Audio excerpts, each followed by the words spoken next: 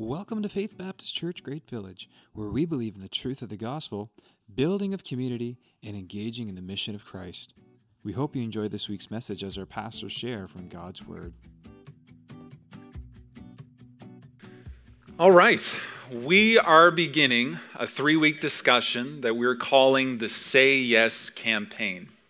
And it all starts this Sunday. We've been hinting towards it. We've been pointing towards it.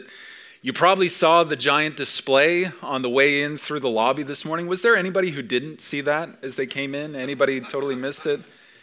Anybody super not observant, or your feet are on the floor today? I don't know. Your eyes are on the floor.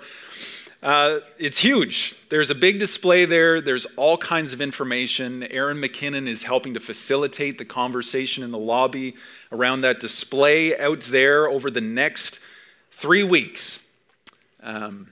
Lots of stuff. In the row that you sat in this morning, you probably saw a Sent to Serve booklet. We want you to take advantage of that. This booklet is nothing new. Doug Campbell helped to put it together years ago. Steve has done some editing and revamping work there. We've put a new cover on it. But all of the content you're going to see from this campaign, this conversation over these 3 weeks, all stems from this book, Sent to Serve. If you didn't get one in your row this morning, there are more copies in the lobby at the display there. You can grab that, but it's further reading. I think it's like 47, 48 pages to take you further in this conversation about all that we're talking about over the next 3 weeks. So I really want you to take advantage of that. I think there's 50 copies total. So if your family didn't get a copy, we would love to have to print more and get them in your hands for next week. Also, you'll notice in the seat backs, there's a Say Yes card there available for you. That Say Yes card, when you fill this out, let me be clear. When you put your information on one side, and then you flip it over and you see the list of ministries and you check the ministries that you may be interested in or you feel God leading you towards on the backside, that is not signing your name on the dotted line in blood and now you're stuck in that ministry for the rest of your life. You understand? Is that clear? This whole campaign is simply a conversation. We should probably call it that, the Say Yes conversation. When you fill out that Say Yes card, we're going to give this a big push on the final week. When you drop that off at the display in the lobby, it's simply giving the permission for the ministry leader over that ministry that you've indicated to have a conversation with you this summer about what it looks like to serve in that ministry, to start the conversation, to put some sort of strategy to this onboarding process of what it looks like to engage and serve and volunteer in the life and ministry of the church. Is that clear? You are not signing a contract that we are going to hold over your head. I don't want to hear that after this campaign. The final resource I want to point out, it's on the display and it's also in the Sent to Serve booklet, and it's a spiritual gift assessment tool. It's nothing new. It's been in that booklet for years, and it's simply a tool. When you go through that spiritual gift assessment tool, it may not be 100% accurate, and you should not think that you are locked into whatever that assessment tool points out as far as what your spiritual gifts should be.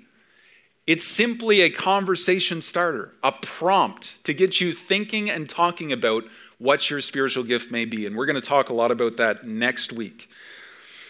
Over the 3 weeks of this Say Yes campaign, we're going to be facilitating a conversation on this core value of engagement that we keep pointing to, engaging in the mission Jesus has for his church.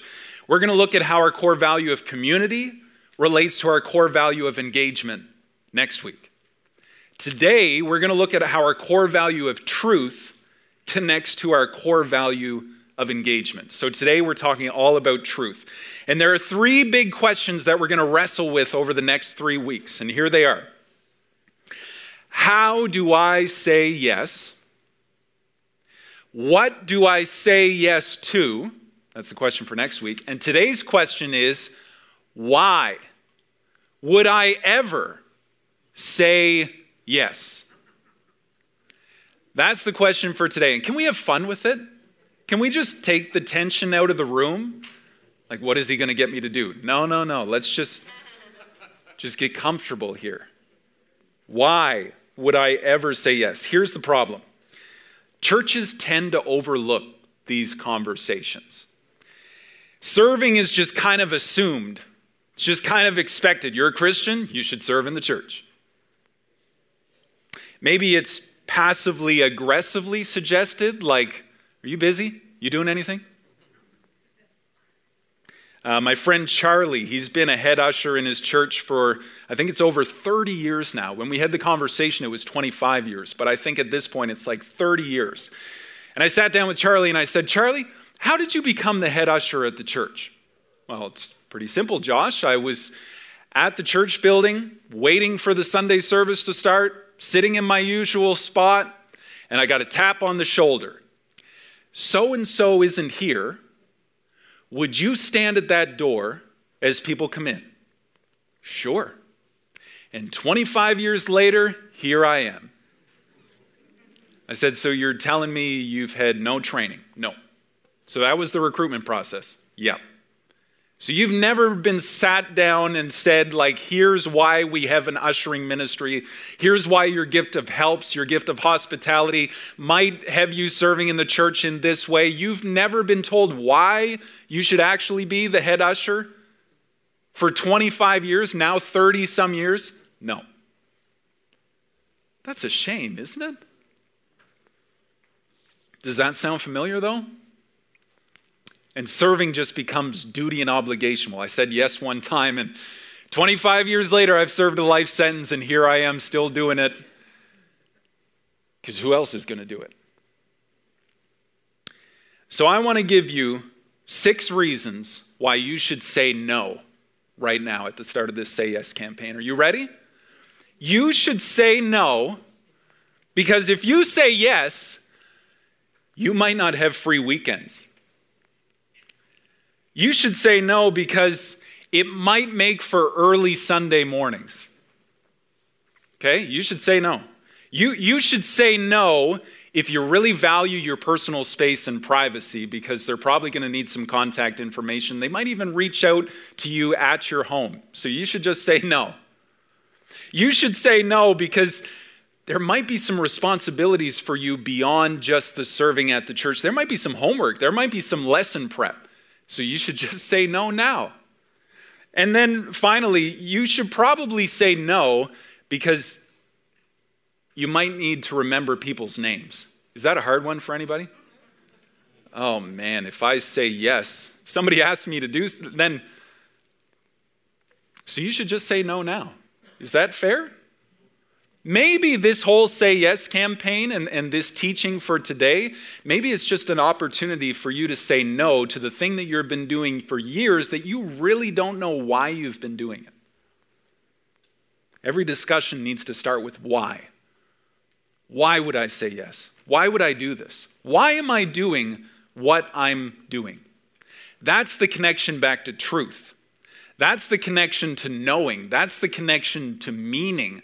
This is our core value of truth. Why would I say yes? If you don't know the why, then you don't need to bother with the what or the how or the who or the when, unless you first have the why. If we as a church don't know why we're doing what we're doing, then we should probably stop doing what we're doing.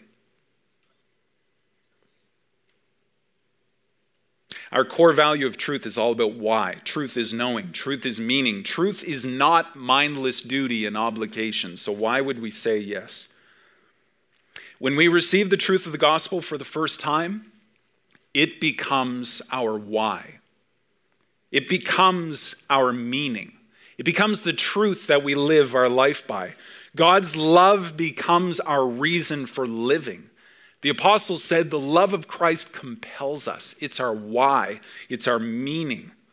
The fact that Jesus died becomes my reason to sing, my reason to praise. Not because I had a great week, not because everything in life is going well, but because Jesus loves me and died for me. That's the reason why I need to sing. That's the reason why I need to serve. The fact that I have the Spirit of God living in me becomes my reason to pray, my reason to seek his power, my reason to draw on his strength.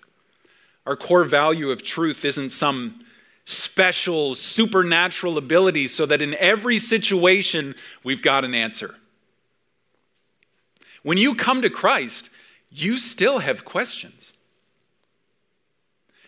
You still have to ask why to all kinds of questions. But the difference is you have the why for the question, and it changes all other questions. Now every question, every discussion, every doubt in life is now framed up in our understanding that God loves me. And his son Jesus died to pay for my sins. And he rose again to give me new life. And the Holy Spirit dwells inside me to lead me, to guide me, to strengthen me. So every other question, every other situation in life is now framed up in that why, that answer, and that truth. Doesn't mean we have a supernatural answer for every question. So here's a why question. Why are we starting a campaign 2 weeks before kids get out of school? Father's Day is just 3 weeks away. Why are we trying to start a big push right now? My trailer's all ready to go at the campground, and I can't wait to get there. Why are we doing a campaign right now? Why don't we wait until the fall when things really kick off and get started? Well, the fall's too late. The fall's busy. The fall's fast-paced. We want you to rest, to recharge. It's been a tough 2 years. This summer should be an opportunity to make memories with your family, to enjoy the still, small voice of God in the quiet moments, to see his fingertips over creation, to disconnect, to recharge, to get some time away so that when fall hits, we're ready to engage. We're ready to go. We're ready to serve. And that time in between where we disconnect is an opportunity to have these conversations, to chat with a ministry leader about a given ministry, to pray about it, to consider it, to get the training we need, to get our protection protocol in place if we're working with kids or youth, and to be ready to go by the time that fall hits. Because you know what it's like. Those back to school commercials come out and they are the worst, aren't they? They're probably going to start in the next few weeks. I just know it. And then summer's going to go, and then September's going to be here, and we're going to be saying, this is starting, and this is starting, and we need volunteers for this. Well, by then it's too late to consider. So we're asking you, let's have this conversation now, and then through the course of the summer, we have a few months' opportunity to pray, to consider, to chat, to train, to get up and running so that when fall comes, we're ready. We're ready to engage. And when God calls us and shows us his purpose for the fall season, the ministry, as people start to attend, as school gets back in and people set their minds towards church and what is this year going to look like, and maybe we should step out again, we are ready to go. We're ready to receive. Does that make sense? That's why we're doing this campaign right now, and we're not waiting till the fall. Okay? We want you to rest. We want you to recharge. We want you to get time away in this summer season. To try and fight the summer vacation season is a losing battle. So let's engage in it. Let's have this conversation through it. Question. Here it is. Are you ready? Why would I say yes? Why would you? Why would you serve in the church? Why would you engage in the mission? Why would you work without monetary compensation? If we can't get the why, then we don't even need to chat the next 2 weeks. Because if we don't get the why, the conversation stops there. If we do get the why, then the next 2 weeks are going to be a breeze, let me tell you. Have you ever met somebody who knows their purpose, is passionate about what they're doing in life? They know why they're doing what they're doing. You can throw any task their direction. They're going to chew it up, spit it out, and run on to the next one because they know why they're doing what they're doing. You ever met somebody who doesn't know why they're doing what they're doing? Just going through the routine, punching the clock, day in, day out, nothing's changed for years. Have you ever tried to motivate a person in that state of mind? Don't bother. If you don't know your why, the what and the how don't matter. We need to get the why in place first. So why would you serve? I can honestly say after 12 years of full-time ministry, volunteer recruitment and retainment has been the hardest part for me. Part of that is my personality. Part of that is my gift set. But I can tell you the hardest part has not been sitting with somebody who's going through tragedy and loss. I kind of thought that would be the hardest part, but it hasn't been, because the purpose as to why I'm there is abundantly clear. I can tell you that public speaking, which I thought when I was a teenager was going to be the hardest part and the reason why I could never be a pastor, is no longer the hardest part. I can tell you that coming up with ideas and coming up with ministry opportunities is not the hardest part. That's easy. It's finding people to make that happen. And then supporting them and encouraging them and training them so that they remain in that frame of mind. That has been the hardest part. You know what the hardest part for me has been? The text on Sunday morning, just a few minutes before the program starts of, sorry, I'm going to be at the beach today. I know I was supposed to be there, but I can't be there. Can you find somebody to fill in? And oh, by the way, I don't know if I want to do this anymore. The hardest part has been the person who comes and says, you know what, Pastor? You know what we need? You know what this church needs? They need a ministry to students in college. That's what this church needs. Praise God, I totally agree. Would you help us with that? Oh, no. That's not me. But the church certainly needs to do it. Well, aren't you part of the church? Like, who's going to do this? Oh, no, not me. That's been the hardest part. Why is that? Well, I'm going to demonstrate why right now. Are you ready? I need a volunteer.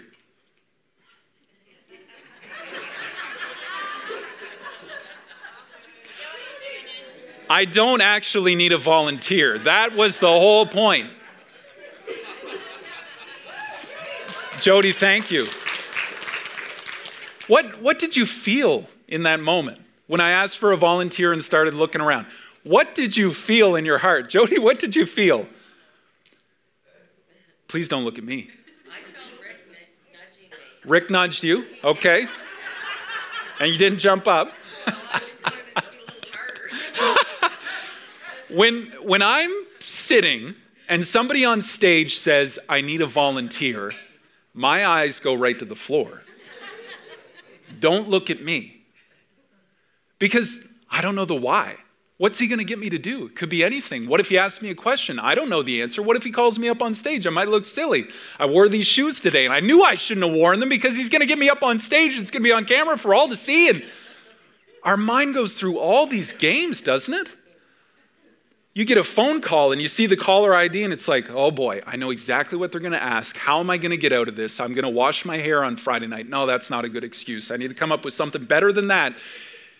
Why do we do that?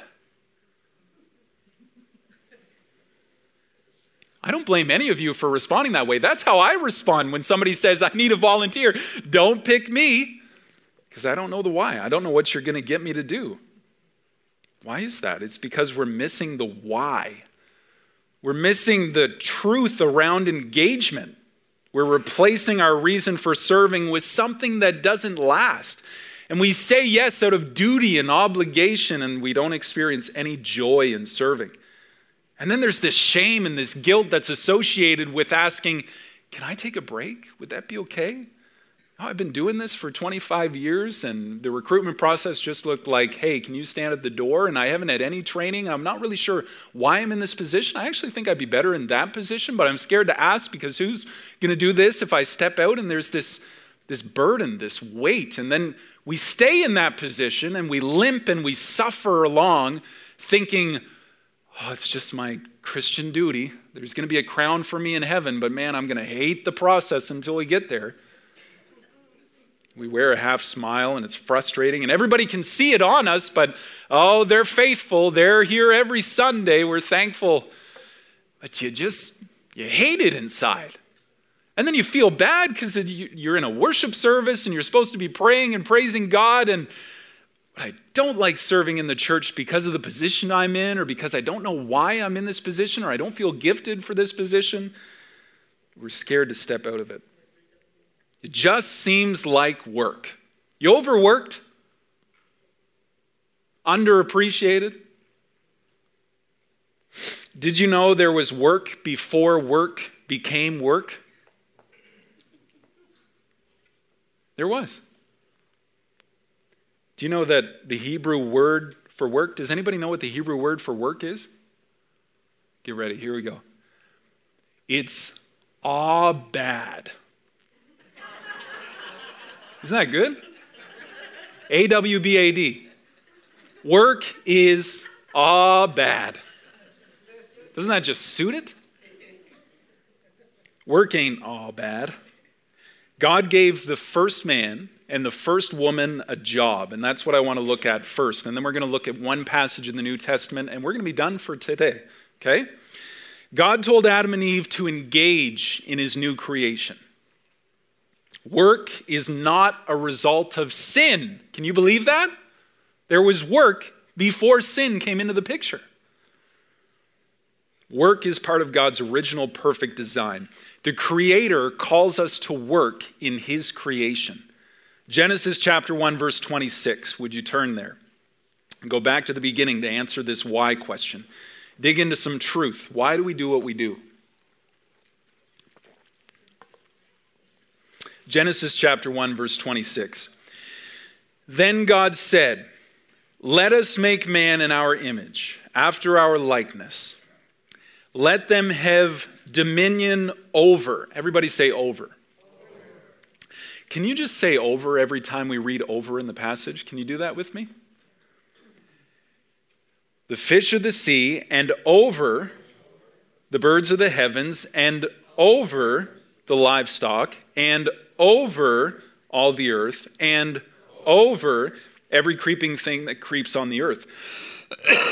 So God created man in his own image. In the image of God, he created him. Male and female, he created them. God blessed them. God said to them, "Be fruitful and multiply and fill the earth." There's the first command. Second command, subdue it. Third command, and have dominion over the fish of the sea, and over the birds of the heavens, and over every living thing that moves on the earth. How many overs was that? Few. I didn't actually count, I'm not sure. Subdue and have dominion over. It means to hold down, to rule over, to step on, to trample on is the picture. You walk on top of it. When God introduced work, it was something that man was over. Not work over man. Man was over work, in control of it. Man was not overworked. Man was over work. Okay? To subdue the earth. In the original Hebrew, it means kabosh. Isn't that good? Kabosh. The word translated as subdue, it means to make subordinate, dependent, subservient, actively ruling over the earth with physical force or effort, making it work for them, the first job. Let me ask you a question. Who created man? God. Who created woman? God. Who created creation? God. Who caused the animals and fruit trees to grow? God. Who does the work? God. It's not a trick question. It's not a trick question. God did all of that. What did Adam and Eve do? What did Adam and Eve do before they sinned? What was the first thing Adam and Eve did after God created them in the garden on day 6? What happened the next day? They rested. God gives them a job on day 6. Chapter 2 fleshes it out, how he made man from the dust of the earth, breathed life into his nostrils. Then he made woman from the rib of Adam. We're going to look at that in a second. A helpmeet fit for him. Day 6. Day 7, rest. The first thing Adam and Eve did after God gave them the job in the garden was rest. Isn't that good? That was pointed out at our regional conference in Moncton, in Halifax on leadership. First job for Adam and Eve after they were created and given their job was to rest. Ruling over the earth. How difficult is caring for a garden if it's the perfect Garden of Eden? Are there any thorns or thistles or brambles to take care of? Are there any predators to kick out like David taking care of the sheep? Are there any parasites or pests that need to be sprayed for at this point before sin entered the picture? I can only imagine that it was a pretty easy garden to care for and tend to, isn't it? My mind assumes that the only real duty that Adam and Eve had was to actually pick the fruit from the tree and enjoy it. What else did they do? They named the animals. God brought the animals to them and they just named them. And then God says, watch over the garden. The earth brought forth every living thing. God created it with the breath of his mouth, and Adam and Eve did what? They watched over it. They subdued it, which couldn't have been too hard to have dominion over and rule over. They just enjoyed the fruits of God's labor, didn't they? Genesis chapter 2, verse 15. The Lord God took the man, put him in the Garden of Eden to work it and to keep it. You could translate that to work and to watch. To watch. Watch means to observe, to protect. Now, what do you have to protect a garden from if there's no threats, no sin, no evil? I don't know if there were weeds before the fall or not. I'm not sure. What did they watch? What did they watch for? What did they watch over? What did they see? What did they look for? What did they look at as they worked? I think they enjoyed the new life in the garden. I think they were watching God work. The lily of the field, clothed in more majesty than Solomon. The sparrow that God cares for, who has no care. The majestic lion laying with the lamb. The starry heavens showing the fingerwork of God. I think that work and worship went hand in hand. I think as Adam and Eve performed the first job for humankind, this whole idea of watching God do the work was a huge aspect of it. It was all part of God's perfect design. Work came before the fall. To work, to have a job, to have a mission, to have a purpose, to have a place, to have a position. It's a good and necessary thing. You ever talk to a man who's recently retired? What's he doing? He's trying to figure out what to do. We were designed to have a job, a role to play, a position, a purpose, a calling. We're going to talk more about that next week. Man was designed to be over work. Work was made to serve man, not man to serve work. Not man to be overworked, but man to be over the work. You heard the slogan, many hands make light work? You've experienced that to be true. Community and work, not going it alone. Look at verse 20, Genesis chapter 2 and verse 20. So the man gave names to all the livestock, the birds of the heavens, to every beast of the field. But for Adam, there was not found a helper fit for him. I've often thought about what that would have looked like. Adam sitting there, and it says that God brought the animals, and as they came, Adam named them. So here's all these animals before Adam, and Adam sees this time and time again, and he's naming all the animals. And this whole time, he's just reminded over and over again that there's no helper, companion, suitable for him. Over and over again, God's demonstrating this. So God does something about it, doesn't he? Causes this deep sleep to come upon Adam, takes his rib, creates Eve, a helper fit for him. Do you know what the term helper is in Hebrew? Ezer. E-Z-E-E-R. Easier. Isn't life and work easier when you have a helper working with you? When you don't try and go it alone? When instead we do the role, the job, the position, the calling in community. We're going to be talking more about that next week. It's better together. Many hands made light work, teammate. Eve is also a suitable helper for Adam. She fits him. She's opposite to him. It's like a puzzle piece. She brings different things to the table than Adam does. Therefore, they complement one another. We're going to talk about the different things we bring to the table next week. But work was part of God's original design. Is that clear this morning? Work came before the fall. So why did work become work? Why does our back ache when we hear that dreaded word, work? Or when you get the phone call, are you free to help? And you immediately come up with reasons as to why you can't. Would you consider serving? No, sorry, I was just on my way out. Here's the question. Are you overworked or are you over the work? Man was to be over the work, not work over the man. We've all experienced if you don't stay on top of things, if you let them pile up in the closet for like a month and a half and then you open the door, all of a sudden you're under the work, aren't you?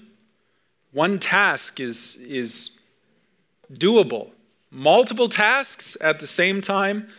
We're having a conversation before the service. I'm not a multitasker. It's one focus at a time. Are you overworked? Maybe the first thing you need to do in this Say Yes conversation is to learn to say no. There's so much power in those two little letters. No. I'm trying to learn to say it more and more. Because if you can't say no to the things that shouldn't be a priority, you don't have time or opportunity to say yes to the things that should be a priority in your life. We're all busy. We don't have free time kicking around that we're looking to kill. You ever say that in a store when you're waiting for your wife? Hey, can I help you with something? No, I'm just killing time. Is anybody ever really killing time? I can guarantee each one of us is busy. We're engaged in some things that maybe shouldn't be a priority in our life. Each one of us has things that we need to say no to so that we can say yes to God's best. But when did work become work? The serpent tempted Eve. The only rule in the garden, the only tree that they couldn't touch. Eve ate the fruit. Adam failed at his job of having dominion and watching over, and he ate it too. He went right along with it. He doesn't even say anything. He's standing there the whole time. God cursed the serpent, explained the painful consequences of sin. First, all the pain of childbearing that Eve would experience, how sin would affect she and Adam's relationship. And then he says this to Adam, Genesis chapter 3 and verse 17. This is when work became work. To Adam he said, because you have listened to the voice of your wife and you've eaten the tree of which I commanded you, you shall not eat of it. Cursed is the ground because of you. Why the ground? Let's talk about that in a second. Cursed is the ground because of you. In pain you shall eat of it all the days of your life. Thorns and thistles it shall bring forth for you. You shall eat of the plants of the field. By the sweat of your face you shall eat bread, till you return to the ground. For out of it you were taken, for you are dust, and to dust you shall return. It's kind of a morbid statement, isn't it? The ground is cursed. Why the ground? Well, because the ground is where God brought life from. Out of the earth came every creeping thing that creeps. Out of the dust of the earth, God formed man and breathed life into his nostrils. But now the ground is cursed. Life will not spring up effortlessly from the ground. Neither will life in Adam spring up forever either. One day he's going to return to the dirt that he was created from. Between now and then, work, sweat, labor, toil, pain, effort. It's like he works hard for the food he eats to get the energy to work hard for the food he eats to get the energy to work hard for the food he eats. It's just like it's Monday over and over. You ever been stuck in that mundane cycle? Just doing it to get it done?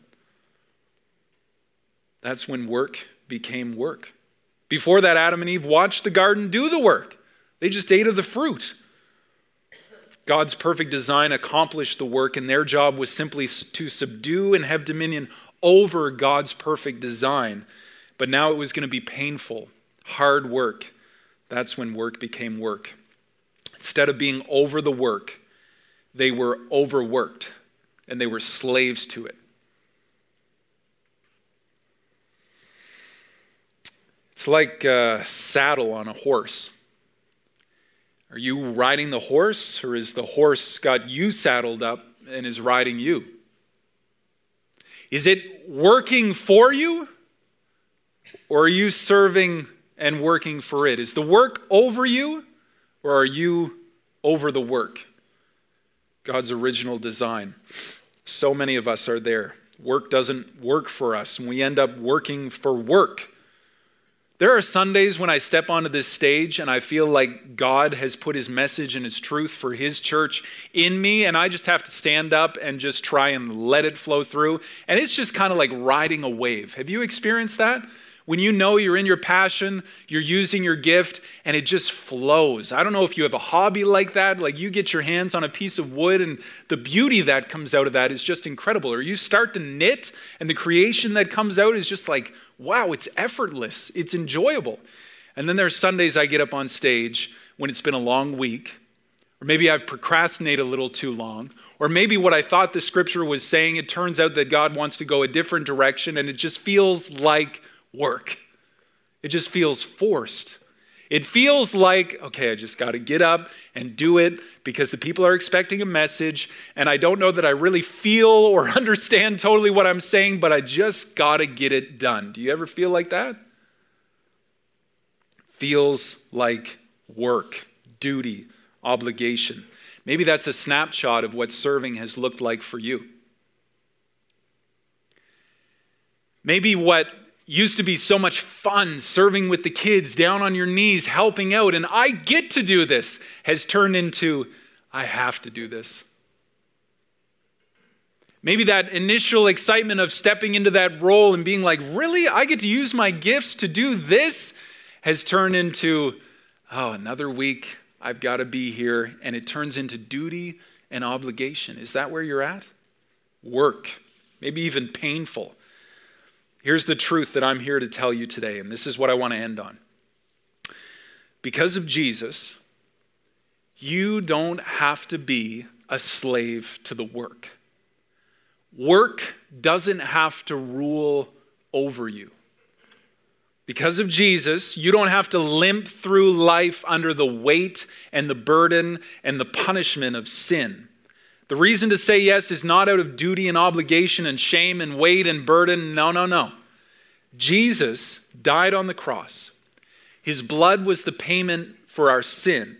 We no longer have to face the punishment of that sin, but Isaiah 53, we laid all of our sin on him. He was the chastisement for our peace. Here's the truth: the pain, the toil, the sweat, the agony. Jesus took all of that on himself on the cross so that you don't have to keep carrying it through life and limping and just getting by in work and mundane duty, obligation. Jesus took it all on himself in our place. And in exchange, he gives us his spirit-powered life, abundant life that we get to enjoy and live. We get to live off the fruit of his labor, and we don't have to labor for the fruit to get through the day because Jesus died on the cross. When we understand the truth of the gospel, the good news that Jesus died to lift that burden off of your shoulders, that he rose again to give you his new life-giving power, this abundant life. When you say yes to the forgiveness of Jesus, when you say yes to the new life from Jesus, you're also saying yes to the lordship of Jesus. When we say, Jesus, I'm a sinner, I need your forgiveness. Please forgive me. Give me new life. I confess my sin to you. The next thing we say or should say is, now you are the Lord of my life. You're king of my heart. You have control. Take my life, Lord. All of this I surrender to your lordship, your rule. Be the king on the throne of my life. It's all for you, Jesus. When you say yes to salvation, you are saying yes to Jesus being king over your life. Maybe in this Say Yes campaign, that's the first yes that you need to make. Maybe you've never said yes to Jesus, to his forgiveness, to his new life, to his lordship, his reign and rule over your life. And maybe that's what this Say Yes campaign is all about for you. You need to say yes to Jesus. Jesus invites us to know the Father through him. And he gives us this interesting call in Matthew chapter 11. I just want to look at this passage and then we're done. Work became work, but Jesus undid that. Jesus flipped the script. Look at this interesting tension, this invitation that he gives. Matthew chapter 11 and verse 28. Maybe this is the yes that you need to say. Jesus says, "Come to me, all who labor and are heavy laden, and I will give you rest." Isn't that beautiful? It's like he's taking us back to the garden. The way things should have been. Rest. We can say yes to that. There's truth in that. Jesus is the only way, the truth, and the life. So many people in this world, so many people in our church, so many people coming out of this pandemic, we're weary, we're heavy laden, we're just getting by. Our backs are sore, we're limping, we have no energy. Are you overworked? Is work piled on your back? Jesus says, "Come to me and I will give you rest." But then he says something else. This is how we enter into his rest. Verse 29. "Take my yoke upon you and learn from me, for I am gentle and lowly in heart. You will find rest for your souls. For my yoke is easy, my burden is light." How many have heard that verse before? Beautiful verses. We know them well.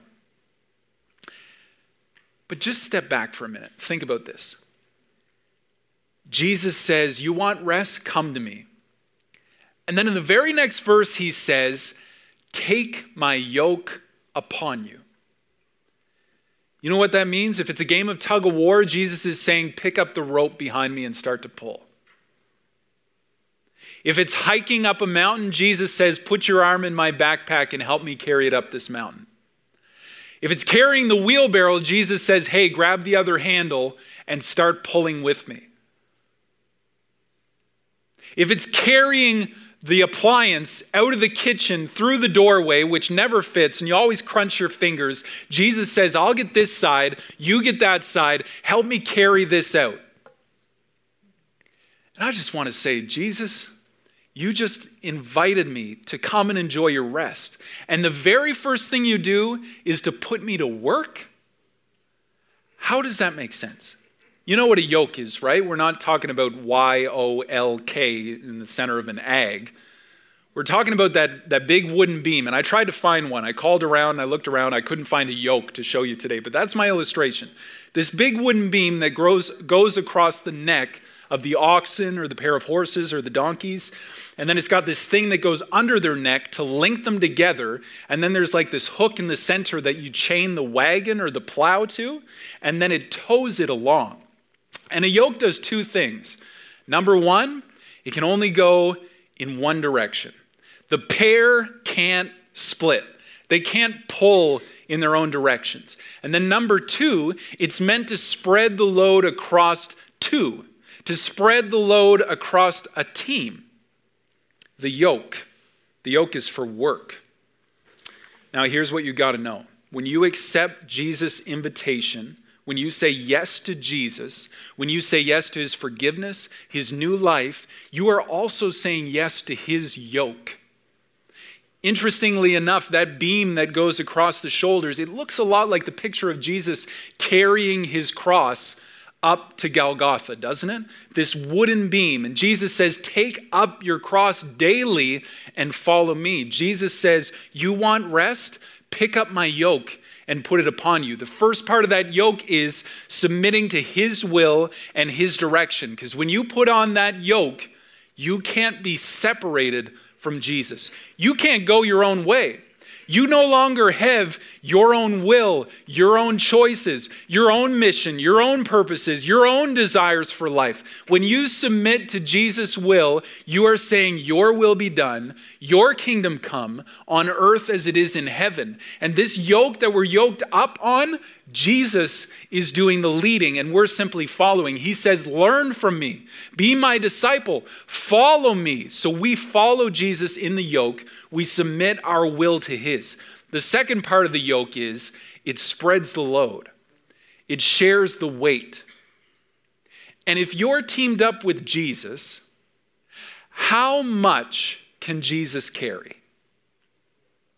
What is Jesus' capacity?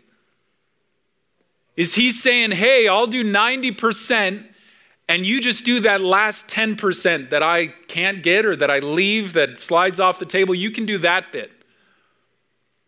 It's like the cartoon where the guy picks up the ladder on one end and the guy at the other end can't even touch the ground. His feet are going, he's holding onto the ladder, right? We're not doing anything. Jesus invites us to put on this yoke, to work with him, but who's actually doing the work? It's just like in the Garden of Eden where God did the creating, God brought the life, God gave the mission and purpose and the job, but then God accomplished it all at the same time. Serving in the church doesn't have to be this duty and this obligation and this burden. I have to be here week after week. Serving in the church could be the best way for you to fellowship with Christ. Serving in the church could be the best way for you to truly live out the verse, when I am weak, he is strong. Serving in the church on mission, engaging in Jesus' mission with Jesus, yoked up to Jesus, could be an avenue and a vehicle for you to fully understand what it is to be a disciple and follower and learner of Jesus and a worshiper of Jesus. What if serving with Jesus, yoking up with Jesus, was working for Jesus, with Jesus, in Jesus' kingdom, by his power, on his mission, through him, through his life-giving spirit, with his good news, with his message for the world that he loves, that he died to save, and you're just along for the trip? I'm praying that God would open our eyes, open our minds, open our hearts to what he can accomplish through us when we yoke up to him, when we submit our will to him, and when we allow the burden that we've tried to carry for so long to be spread across his capable shoulders as we're yoked to him, pulling and engaged in his mission. We've sent out discussion guides with this content in the Faith newsletter. We've sent it out to your life group leaders. It's available. You have the Sent to Serve booklet. You can go so much further in this teaching. We've outlined how the lordship of Christ is over the church. It's over your life. It's over your works. It's over your gifts. It's over your mind. It's over your body. The lordship of Christ spans over all of it. And what the King is asking you today is to work with him in his kingdom for his purpose and for his mission as an aspect of your worship. Would you join me as we pray today and we close this out? Father God, I pray for your people today. I pray for this Say Yes campaign. God, would it not be this duty and obligation, this mundane routine that we found ourselves stuck in, that we're ashamed and embarrassed to say, I no longer want to do this. But God, may serving and engaging in your mission be this life-giving opportunity, this original design, this purposeful aspect of our being as created image bearers of the Creator. That we would yoke up with you, we would submit our will to you, and then we would see your strength and your power flow through us, because when we're weak, when we're heavy laden, when we're tired, when we're weary, when we're worn, if we would just submit to that yoke, your strength, your power, your capacity, your immeasurable omniscience, omnipresence, omnipotence would just flow through that partnership and that relationship. Thank you, Jesus, that you're not the kind of king sitting on his throne who waves his finger and tells us to get to work, try harder, do more, but that you are the suffering servant who carried your cross up that hill to Golgotha. And you invite us to pick up the cross, knowing that you're the one who carried the weight. You're the one who does the work. You're the one who died on it. You're the one who rose again. And we're simply with you in your mission for your people. God, we thank you for these things. Help us to take the time to rest, to meditate on Matthew chapter 11, verses 28 to 29. Help us to really think through what it means to come to you, to take our yoke upon you. Thank you that your yoke is easy and your burden is light. Jesus, thank you that work doesn't have to be work because of what you accomplished on the cross. Help us to understand what that means for us. Thank you for these things, Father. In Jesus' name, amen.